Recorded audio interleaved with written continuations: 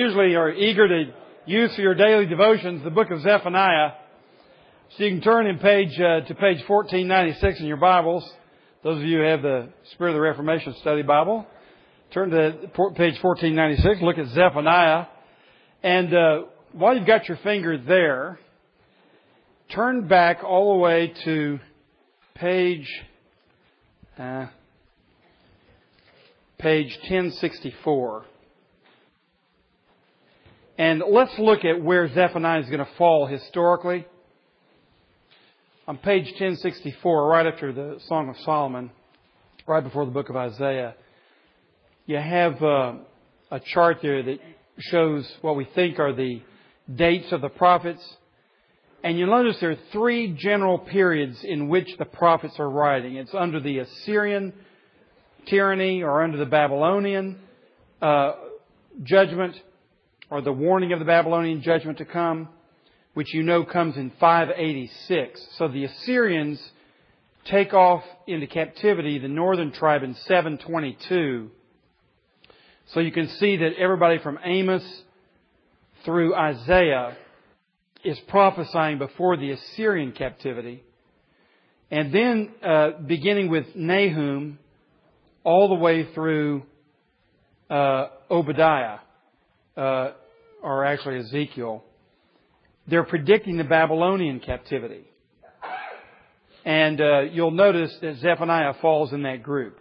So last week we looked at Habakkuk. Now we're going to back up just about a decade or two maybe and deal with Zephaniah during the reign of Josiah. And Josiah was a good king. He was really the last good king in Israel. But so you can see historically where we are. Then, of course, after the Assyrian captivity, then Babylonian captivity, and then in 520 or so, or a little earlier, the Israelites start coming back, and they've rebuilt the temple by 516. So you can see where Haggai, Zechariah, and Malachi are going to fall. So this is toward the end, right, of the kingdom of Israel, right before the Babylonian captivity. So now we can turn back over to Zephaniah on page 1496, and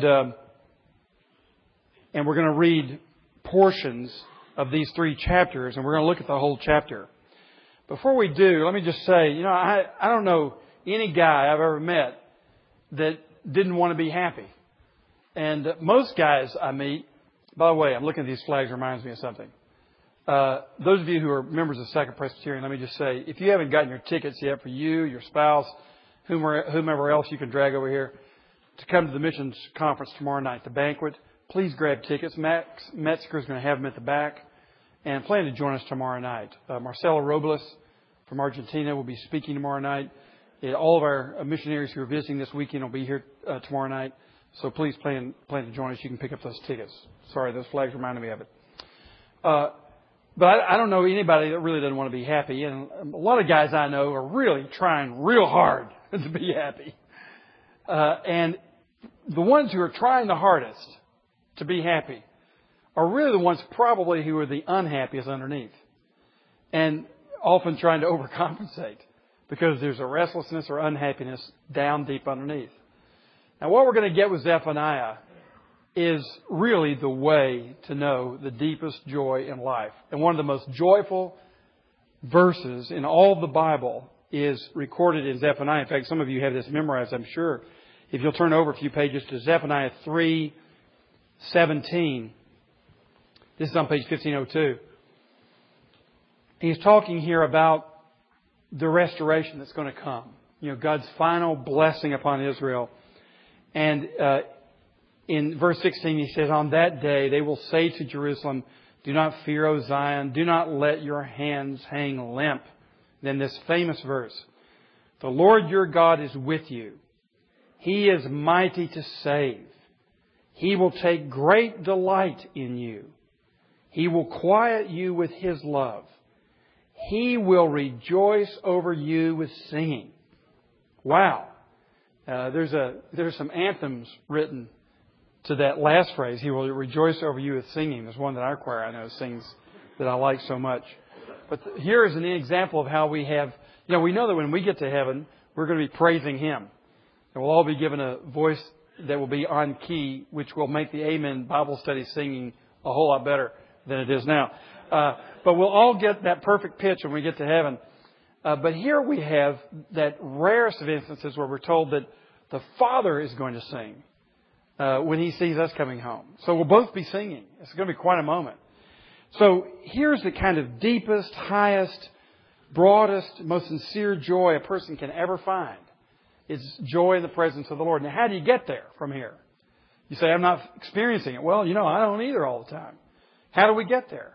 Well, we're going to find the key in our lesson. It has to do with humility. And I don't find a lot of guys who are saying, I really want to be happy, and so I'm going to get more humble. I don't hear anybody say that. But what we're going to find in Zephaniah is he has a way for us to get there from here. It's not the way that you would naturally think of. And maybe that's the reason that so many of us are not very naturally happy, is that we're trying to find it in some way that we weren't built for and doesn't suit our circumstances. So we're going to look at Zephaniah and find out really how to get happy and to do it the right way. Now, the first thing we're going to notice in this first chapter especially is that God's people are not going to escape destruction on the great day of the Lord unless we repent. So what you're going to get in this whole first section, and there are two major thoughts, and you can see this on your handout. Roman numeral 1, Roman numeral 2. But the first idea is this: unless we repent, we're going to get destroyed along with everybody else. And you may belong to a Baptist church, Catholic church, Presbyterian church, Episcopalian church, all kinds of churches. Doesn't matter what kind of church you belong to. Doesn't matter what kind of church you don't belong to. If you don't repent in the way that the Lord orders, you will be destroyed, no matter what church you belong to. You may say, well, I belong to Bellevue Baptist. That's the biggest, baddest church in town. To use non-biblical language. And so, surely, and I was a personal friend of Adrian Rogers. He knew my name. Good. That's not going to help you. Because you can know all the people you want to, join all the churches you want to. But if there's not sincere repentance in your heart, you will get destroyed along with all the nations who have been doing evil against Him. You'll face the same judgment that a terrorist will face unless you repent. I mean, I'm sorry, that's an awesome thing to say, but it's true. Now, he will be punished more than you will, but you'll face the same judgment. Unless we find real repentance. Now let's look at the text. Let's read a few verses, beginning with verse 1 of chapter 1. The word of the Lord came to Zephaniah, son of Cushai, the son of Gedaliah, the son of Amariah, the son of Hezekiah, possibly a great-grandson of the king Hezekiah, we don't know, during the reign of Josiah, son of Ammon, king of Judah. I will sweep away everything from the face of the earth. I will sweep away both men and animals. I will sweep away the birds of the air and the fish of the sea. The wicked will have only heaps of rubble when I cut off man from the face of the earth, declares the Lord. I will stretch out my hand against Judah and against all who live in Jerusalem. Once again, you see what the prophet is doing. He's saying, here's this universal worldwide judgment. And you can find all the church going, yeah, God, go get them. And then he says something about Judah. And they go, huh? Us? So I will stretch out my hand against Presbyterians and against all who live in Memphis churches. I will cut off from this place every remnant of Baal. The names of the pagan and the idolatrous priests, those who bow down on the roofs to worship the starry host, those who bow down and swear by the Lord and who also swear by Moloch, those who turn back from following the Lord and neither seek the Lord nor inquire of Him. Be silent before the sovereign Lord, for the day of the Lord is near. The Lord has prepared a sacrifice. He has consecrated those He has invited. On the day of the Lord's sacrifice, I will punish the princes and the king's sons and all those clad in foreign clothes. On that day, I will punish all who avoid stepping on the threshold, who fill the temple of their gods with violence and deceit, On that day, declares the Lord, a cry will go up from the fish gate, wailing from the new quarter, and a loud crash from the hills. Wail, you who live in the market district. All your merchants will be wiped out. All who trade with silver will be ruined. At that time I will search Jerusalem with lamps and punish those who are complacent, who are like wine left on its dregs, who think the Lord will do nothing, either good or bad. Their wealth will be plundered, their houses demolished. They will build houses but not live in them. They will plant vineyards but not drink the wine. The great day of the Lord is near and coming quickly. Listen, the cry on the day of the Lord will be bitter. The shouting of the warrior there. That day will be a day of wrath, a day of distress and anguish, a day of trouble and ruin, a day of darkness and gloom, a day of clouds and blackness, a day of trumpet and battle cry against the fortified cities and against the corner towers. I will bring distress on the people, and they will walk like blind men because they have sinned against the Lord. Their blood will be poured out like dust, and their entrails like filth. Neither their silver nor their gold will be able to save them on the day of the Lord's wrath. In the fire of His jealousy, the whole world will be consumed, for He will make a sudden end of all who live on the earth. Gather together, O shameful nation, before the appointed time arrives and that day sweeps on like chaff, before the fierce anger of the Lord comes upon you, before the day of the Lord's wrath comes upon you. Seek the Lord, all you humble of the land, you who do what He commands. Seek righteousness.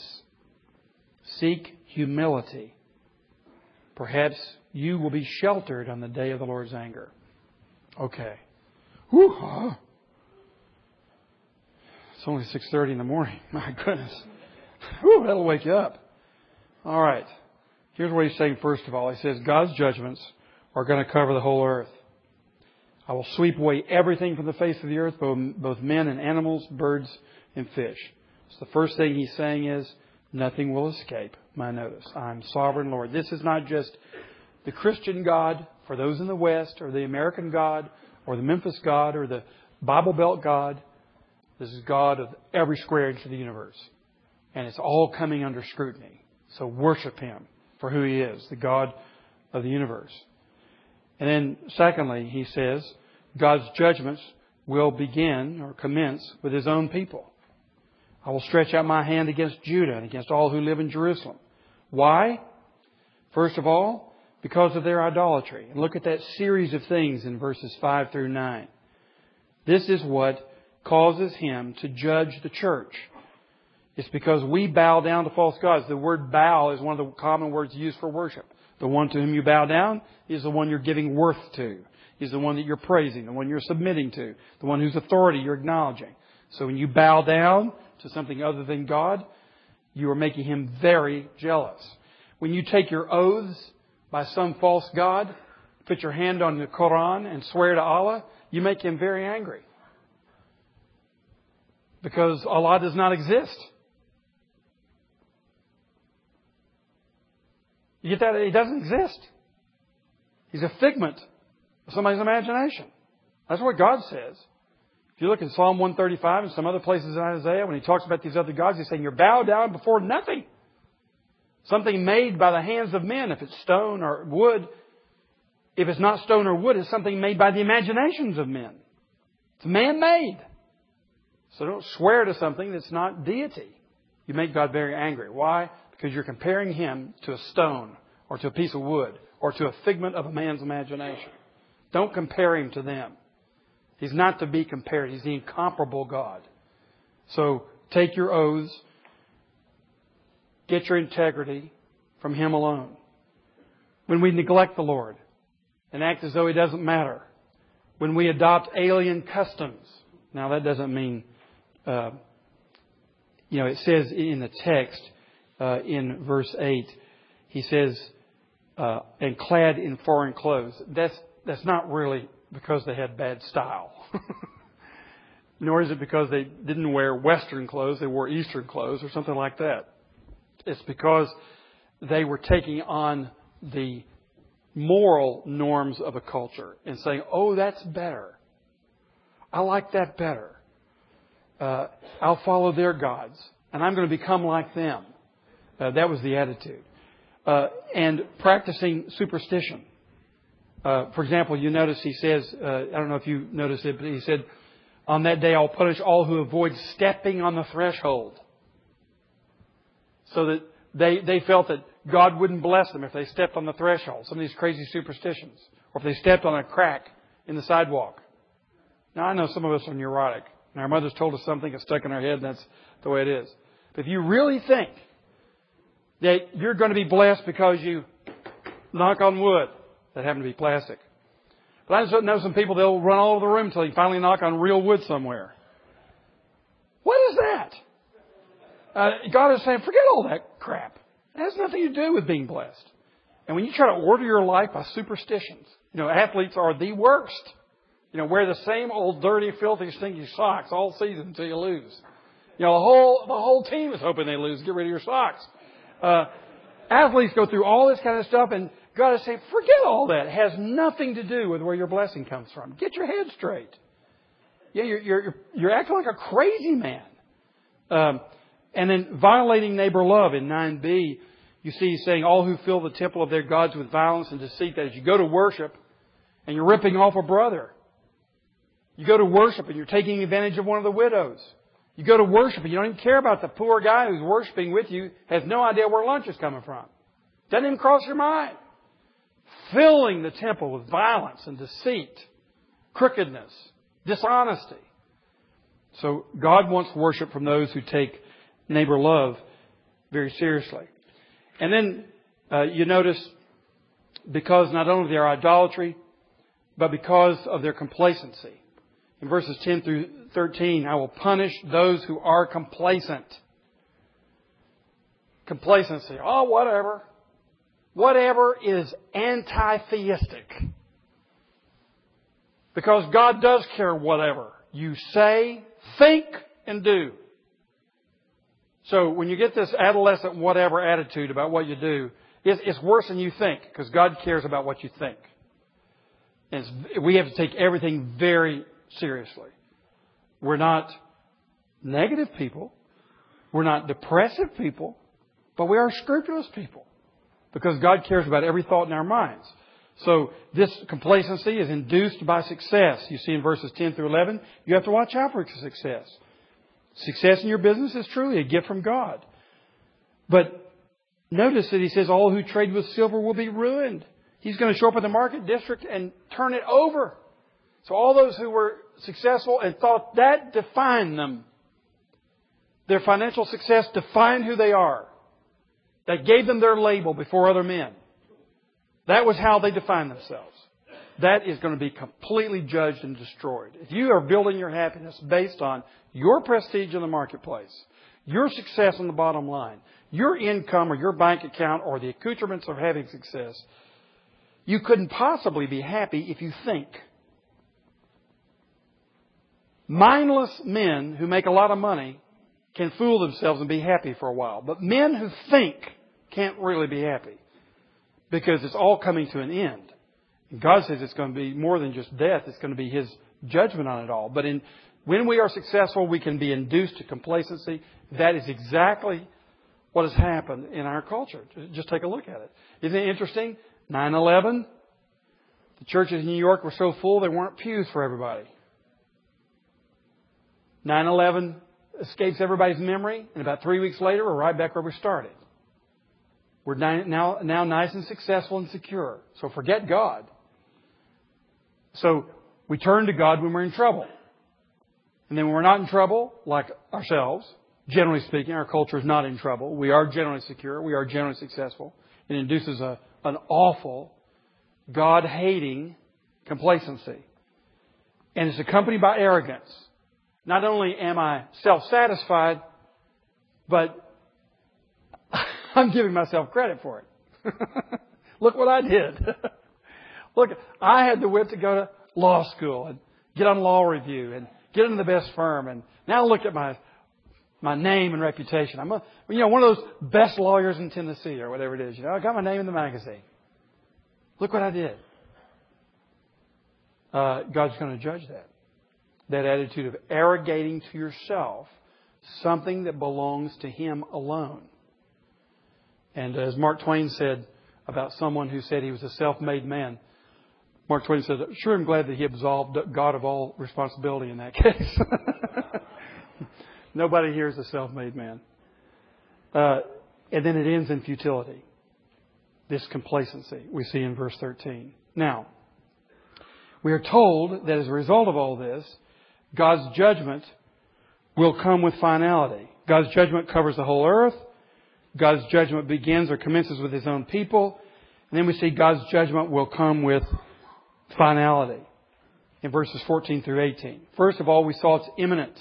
It is near and coming quickly. You say, well, God's been saying that an awful long time now. You know, if Zephaniah was written in 620 BC, let's see, that would be about 2,600 plus 100 years. Where is God? Well, you know Jesus' answer to that. With the Lord, 1,000 years is but a day in His sight. So, what is time from an eternal perspective? The point is this: we're living on the edge. Just as these folks were living on the edge. And they were. This is probably around 620 BC. And the Babylonians come 586. So 35 years out. Maybe less than that, because this could have been written a little later.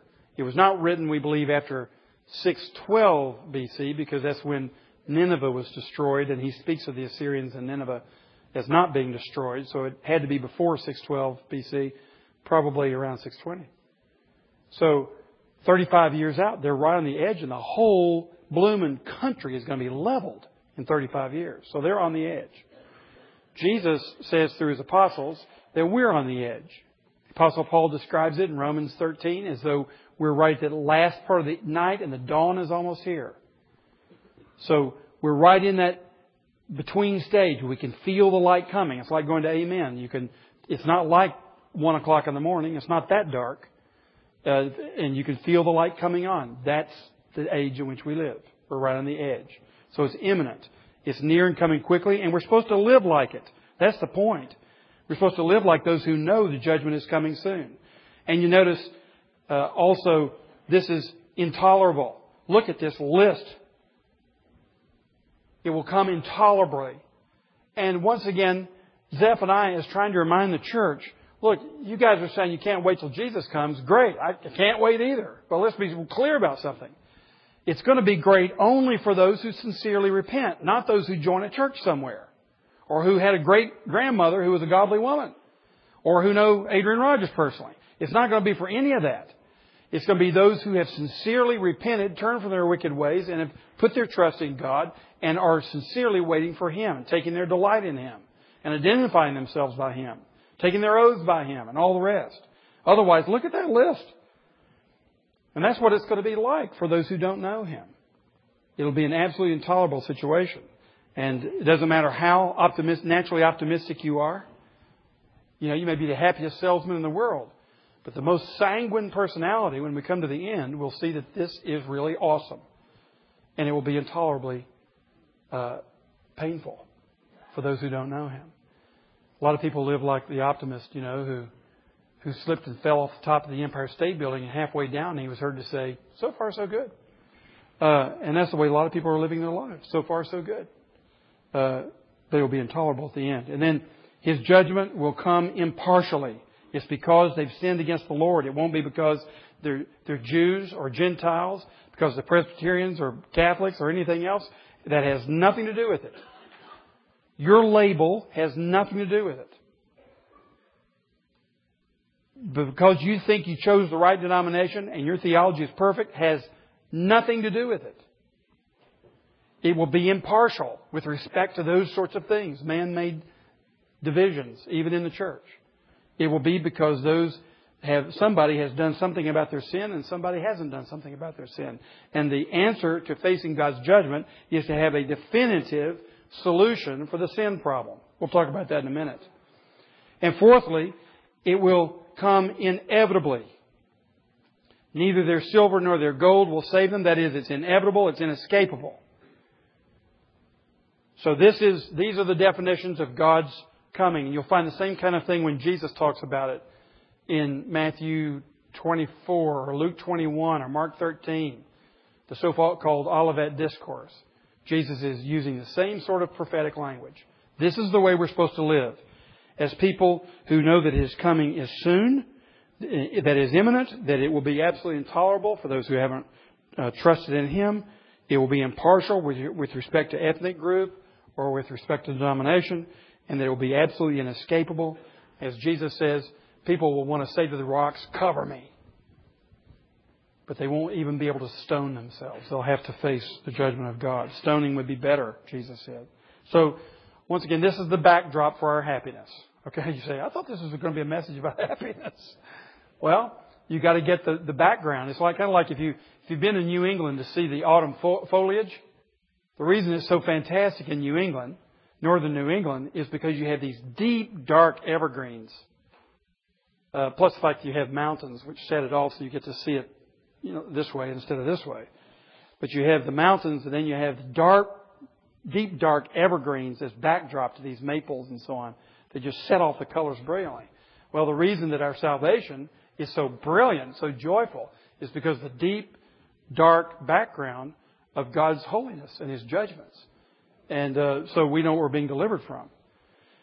Now, in verses 2, 1 through 3, we see that God's judgments not only are going to cover the whole earth and commence with His own people and come with finality, but God's judgments will take into consideration real, genuine repentance.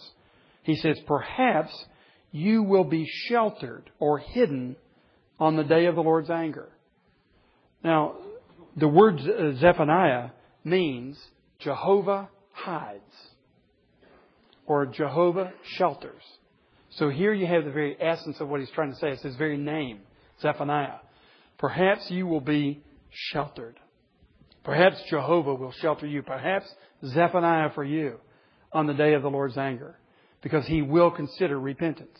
Now, what is the repentance that He will consider? And this is the key to the whole book. How am I going to get to 3:17 where the Lord's going to sing over me and do a little jig? How am I going to get there? When I've got my sin and the judgment that I deserve is coming soon. It's coming inevitably. How am I going to get to there when I deserve this? Here's the answer. He gives it right here in 2, 1 through 3. First of all, he's talking about seeking the Lord. Seeking the Lord. Look at verse 1 of chapter 2. Gather together, O shameful nation, and then before the appointed time arrives and that day sweeps in on like chaff, before the fierce anger of the Lord comes upon you, so he's making reference to the judgment, before the day of the Lord's wrath comes upon you, seek the Lord. All you humble the land, you who do what He commands. Now, what does he mean by seeking the Lord? Well, look back at chapter 1 again. And you'll see there some things that are the opposite of seeking the Lord. Verse 5, worshiping the starry host, swearing by the Lord and also by Moloch, turning back from following the Lord, not seeking Him, not inquiring of Him. And he says, be silent. So they just talk, full of themselves. Now, there's what it means not to seek the Lord. So what would it mean then to seek the Lord? Well, let's take a look at some things here. First of all, wouldn't it mean to worship Him alone? Worship Him alone. Why? Because He alone is God.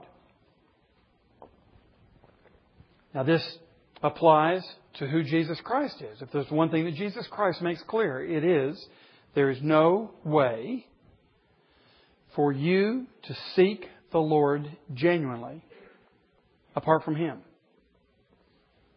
Can't be done.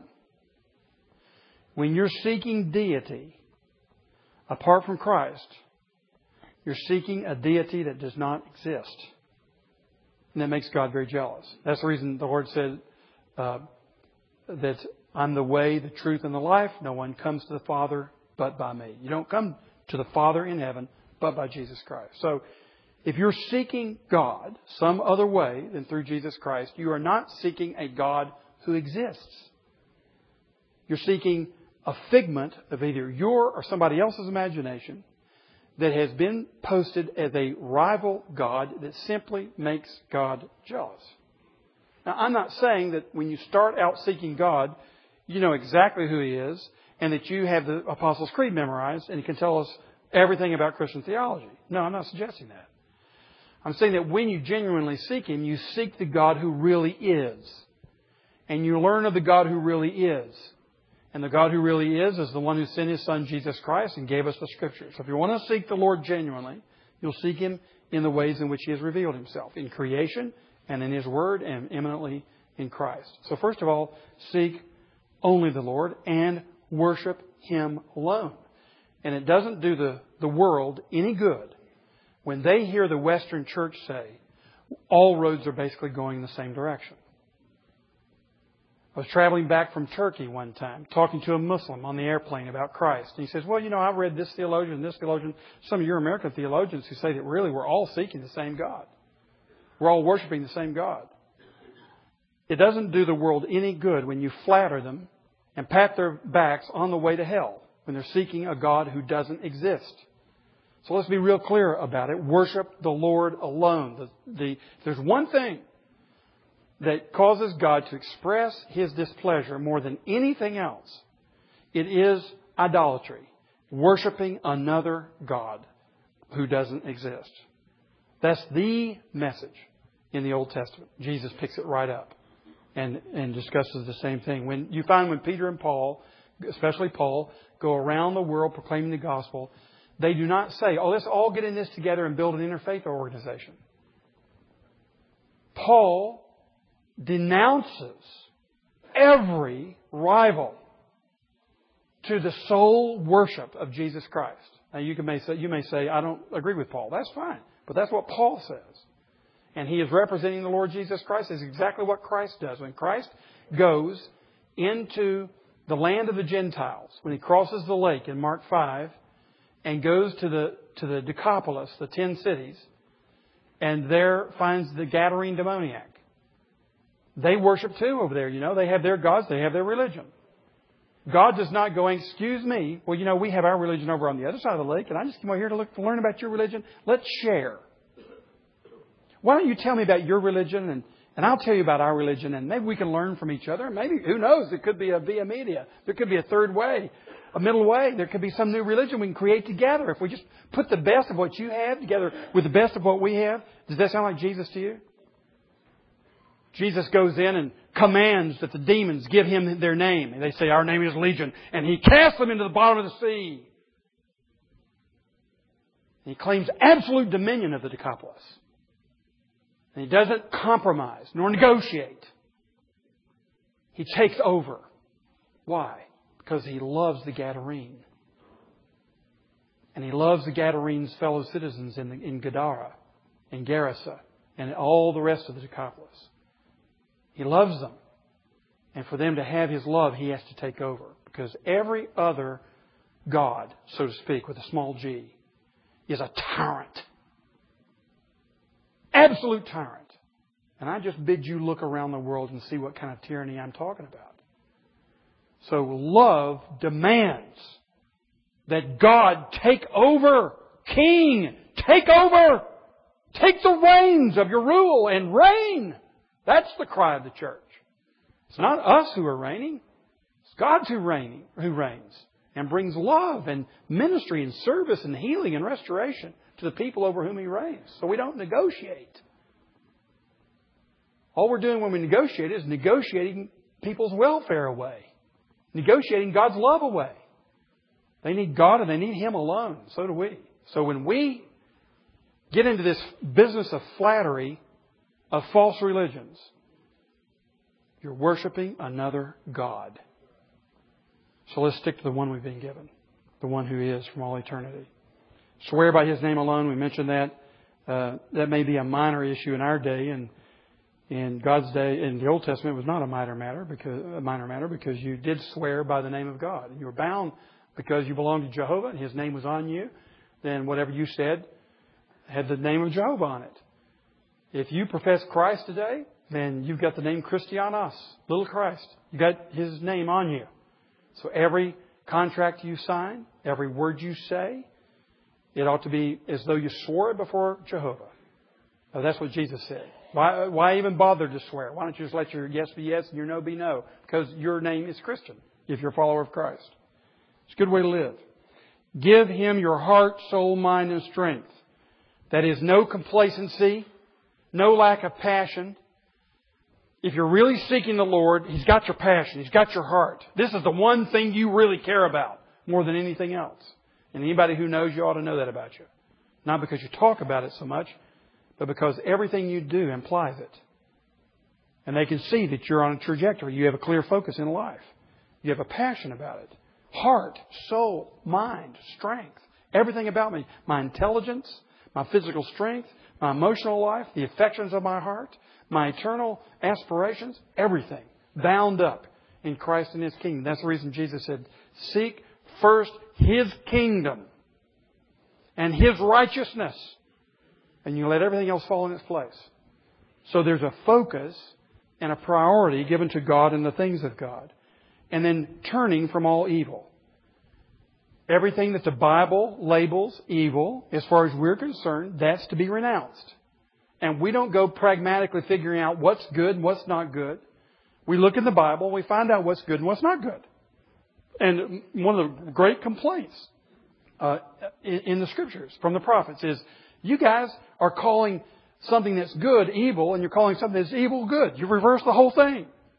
So, for the sake of tolerance now, you're calling multiple gods good. And that they're all equally alike. That seems good to you. Well, I got some news for you. That's bad! That's what the Bible says. So why don't you let the Bible define good and the Bible define evil and stick with it? Don't be impolitic. Don't be a poor diplomat. Don't be a blockhead. Don't be censorious and judgmental and litigious. But know who you are. Like we say, we don't cram our religion down other people's throat. Don't let them cram their religion down your throat and believe it for sure they've got one. And they're trying to cram it down your throat. So why don't you at least know who you are, know who God is, and know what good is, and know what evil is. It comes from the Scriptures, His revelation. Stick with it. Now that's seeking the Lord.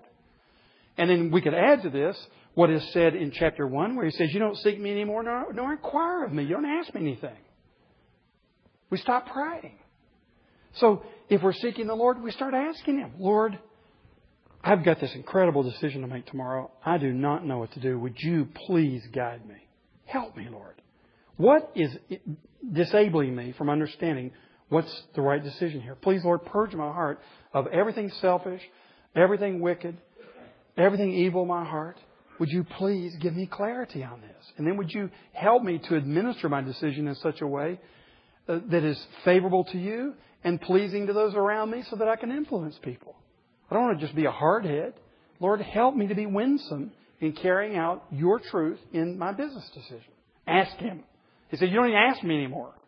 So we're not seeking the Lord. He doesn't hear any requests from His people. We stopped asking. Prayer meetings are on the slide. So that's seeking the Lord, or at least part of what it means to seek the Lord. Then you'll notice He also says in chapter 3, or chapter 2, seek the Lord. Then He says in 3b, seek righteousness. Seek righteousness. Now we've seen this word before. Justice is mishpat. Righteousness is tzaddik. And He's saying here, seek tzaddik. What is tzaddik? Well, tzaddik in the Old Testament, righteousness, is basically a man who lives his life according to rule. A man who lives his life according to the law. There's a righteous man. A just man is a man who takes the heart of God and applies it across the board to all peoples. So he not only conforms to the letter of the law, but he's a man who cares for the poor and the disenfranchised. So justice has another little ring to it. But here he says, seek righteousness. Now, how do we do this? Let me give you the ABCs of righteousness. Number one, acknowledge that you don't have it. God, I've broken Your law. And the New Testament says, if I've broken it in one place, I've broken it all across the board. All the laws are related. And so for me to put myself forward as a law-keeping citizen of the kingdom of God is a joke. Because when Jesus takes us into an understanding of this in the Sermon on the Mount, Matthew 5 through 7, He shows us it's not just your outer behavior. That'd be bad enough. What if we put on the overhead here all the outer sins of this group in the last 7 days? I don't have enough overheads to put up all the external things, the things said and the things done that were wrong this past week by all of us. We do not have time in life to get them all up there for the past 7 days. But add to that, what if we put up there all your wicked thoughts? How long would that take? 2 eternities to get that up. So what Jesus shows us is it's not just adultery, it's lust in your heart. It's both. It's not just killing a man, but it's wishing he were dead. So it's the thoughts of our hearts that have to do with righteousness. So if we don't begin by saying, Lord, I don't have what you're talking about, then we're not going to get it at all.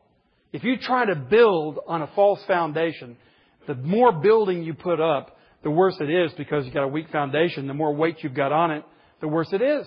So the more you try to build a life on a self-defensive pretension that you have righteousness that you can put forward, the worse off you are. So what do you do about it? Well, you believe the gospel. And you can look in Romans 1 through 3. Paul spends chapter 1, or the latter half of chapter 1, all of chapter 2, and the first half of chapter 3, explaining why you don't have the righteousness that's required to pass the judgment, the bar of judgment. You don't, no matter who you are. You can be a religious Jew, you can be a moral man, or you can be a pagan who goes to temple regularly. Pick any religion you want to. You don't have it, Paul says. So he says, he gets to the end of his argument in 3:20, every mouth is shut. We have nothing to say. And then he goes into 3:21, but now a righteousness apart from the works of the law, apart from the law, has been revealed. Aha! So there's another righteous way of righteousness that comes down out of heaven. What is this? Please tell. This righteousness is through Christ, through faith in Christ. How does that work? He lived a perfect life. He's got righteousness. Now I know somebody who's got what it takes to get to heaven. How do I get some of that? You put your trust in Him, and He gives the total account to you, an account of righteousness before God. You say, that sounds like a fairy tale, and I agree. That's what it sounds like. I can hardly believe the gospel. If you don't believe it, I have great sympathy. It's very hard to believe. Who could believe that? That you would get your righteousness through simply believing in somebody else's righteousness who wants to give it to you. And who could believe that your unrighteousness gets forgiven simply by trusting in someone else's payment for unrighteousness, namely the death of Jesus Christ? Who could believe that? That's what the gospel is. You believe in Christ to take away your unrighteousness and cleanse you. You believe in Jesus Christ to give you His righteousness so that now you have a perfect record. You don't just have a clean record. You have a perfect record that is full of good things that you get credit for because Jesus did them all.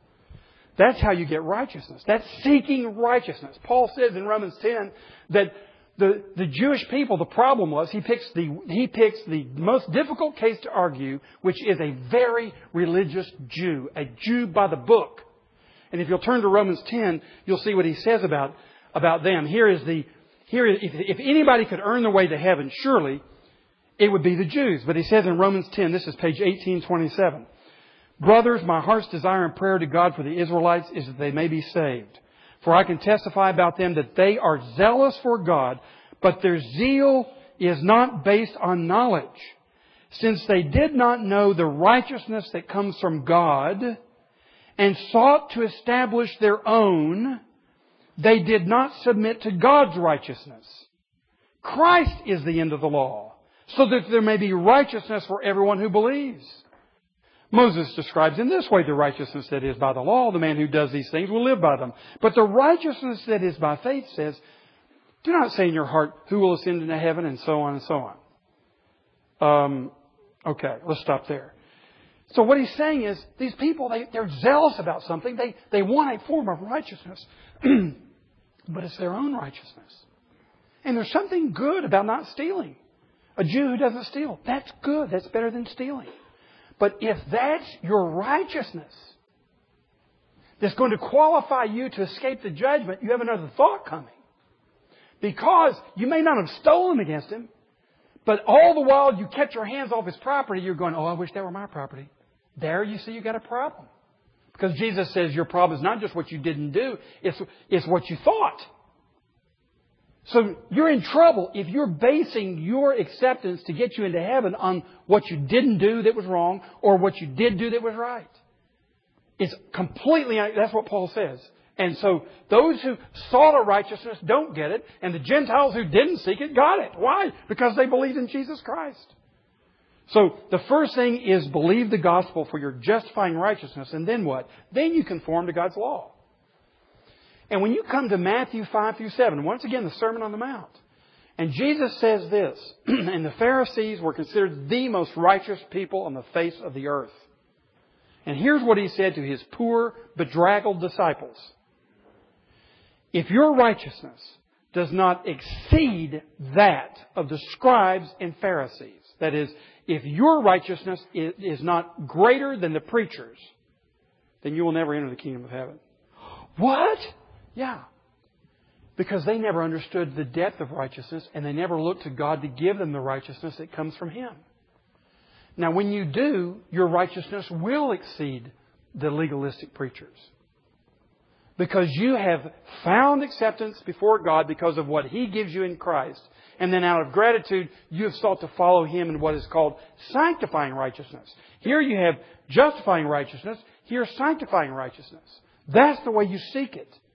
So first of all, you've got to seek a complete, total, perfect righteousness to set your heart at rest. So that you can now follow Him with gratitude, not with guilt and fear. Which is what most men do.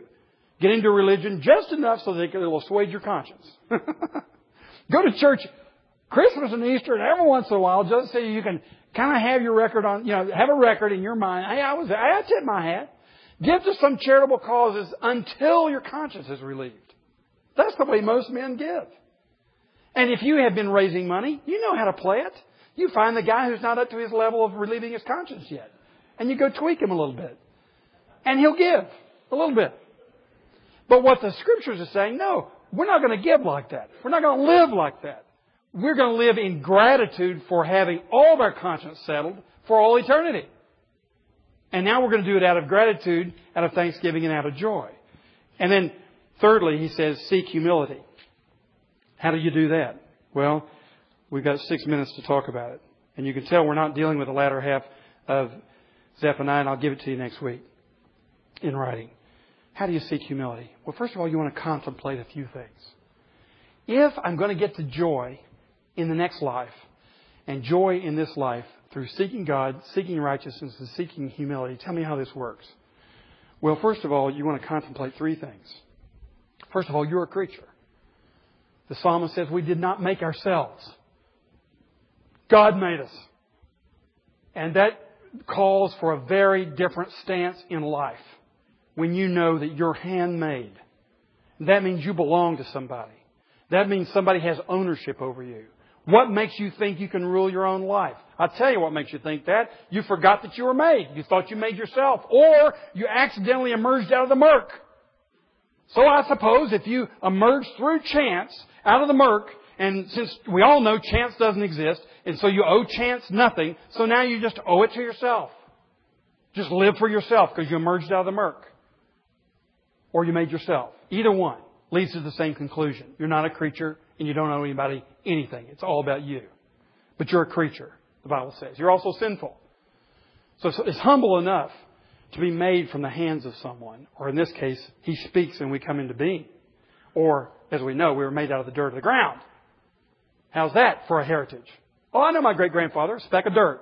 Yeah, that's where I was made. So now that's enough to humble a person. But now to be told, in your creatureliness, you completely rebelled against what it means to be a creature. You are now a rebel creature. You are in rebellion against the kingdom. You are trying to overthrow the king. That's your state brought into this world. That ought to be humbling. And then you find out you've been rescued. Like Jonah, who was spit out of the large fish onto the beach. And we saw, he didn't say, whoo, boy, I pulled off a good one there. No, he knew that he was a man who was being looked after and a man who had been rescued. And so when you come out of the coal mine after 3 days, up through a little elevator, someone drilled down, you don't say, man, aren't I bold? You say, thank you, guys. Oh, and you feel so weak and vulnerable. And that's exactly what happens to anybody who knows they've been saved from the judgment to come. It leads to humility. You had nothing to do with it, but the sin that made it necessary. And God was gracious to you and pulled you out of the slime. Then you imitate Christ. And how do you do that? 2 ways. A lowliness of mind and a lowliness of service. Come unto me, all you who are weary and burdened, and I will give you rest, He said. Take my yoke upon you and learn of me, for I am gentle and humble in heart. And you will find rest for your souls. Rest for your souls when you take humility of mind and humility of heart. It's when you try to exalt yourself. It's when you try to put yourself over other sinful creatures. It's when you try to claim that this world owes you something, which is to say in theological terms, God owes you something. It's when you start acting in that arrogant way that you're setting yourself up for restlessness. When you take the low seat at the feast in lowliness of service, because you know that's where you belong, there's a restfulness of spirit. There's a joy. You're already tasting the things that are coming. Why? Because God said to humble yourselves under the hand of the mighty God, and He will exalt you in due time. You've got this little secret that one day the God of the universe is going to do a little dance for you and sing over you. This little secret that you know. You don't have to prove it to anybody. You don't have to exalt yourself now. What difference does it make if you sing over me? It doesn't make any difference compared to the fact that my Father cherishes me, has a crown waiting for me. I am going to rule with Him, with Christ, my older brother. We're in this together. I'm a king. What do I care what you think? There's a restfulness in my soul. But when I think I have to impress you, I have to be over you, I have to be better than you, I have to be liked by you, there's a restlessness.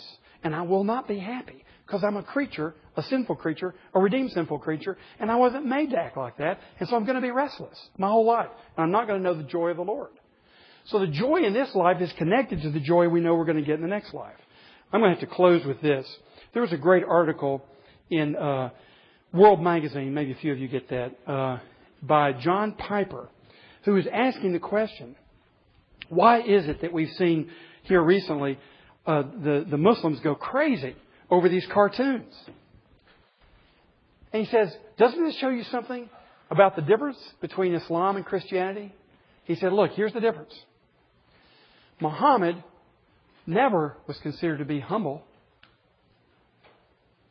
nor insulted, nor mocked. Our Jesus came into this world to be humbled and insulted and mocked. So the followers of Muhammad don't want to be insulted, humbled, or mocked. As a matter of fact, the Muslim interpretation of what happened to Jesus was He was not mocked. He was not crucified. Because God would not put Him through that ignominy. So they say, we think more of Christ than you do. Because you say He was killed. And you say that he was mistreated and abused and that God let Him be subject to that kind of abuse. So for them, the leader is not to be humbled and abused and mocked and scorned. Certainly not crucified. The difference is that if you don't have a Savior who earns your salvation for you by being humbled and mocked and scorned, you're not going to be either. There's a huge difference between following Christ and following Muhammad. And you can see it in the world. Yes, when people make fun of Jesus, the last temptation of Christ, Martin Scorsese and all the rest, we were all grieved and some people were complaining and saying all kinds of things. But down deep inside we know something, don't we? It's exactly what happened to Jesus. If Martin Scorsese says that he was a normal human being who fathered some children and had this, or the Da Vinci Code says all these kinds of things about him, we say, they haven't read their Bible lately or they don't believe the Bible. We're deeply grieved about it, but we say, you know, that happened to Jesus all of His life. You know what else we say? That's what happens to me. When I follow Jesus, same thing happens to me. So down deep inside we have this secret that one day the Father's going to dance over us and sing over us. Meanwhile, we live in a broken world, and our mission is to love people who don't always love us back. That's the mission. So we don't go killing people when it happens. We say, God, help me to be faithful in it. You see the difference? The two key people involved in these religions, Muhammad and Jesus, give you the answer to what's happening in society in response to this. Now, I don't mean to be overly critical of anybody else, just to say, look, don't get disheartened by it. Just realize that's an outworking of what it means to be a follower of Jesus Christ. And this world has come to expect different behavior out of people who follow Jesus. Let us pray. Father, thank You for the joy that's promised us. And we pray that You'll help us to find the way to that joy, not through putting ourselves forward, not through arrogating to ourselves things that don't belong to us, not by trying to leapfrog over other sinful creatures who have been redeemed. But Lord, help us to find our joy through following Jesus Christ in His humility. And just as He has been exalted, knowing in our hearts, one day we shall also be. And we pray, make our prayer in Jesus' name. Amen. God bless you.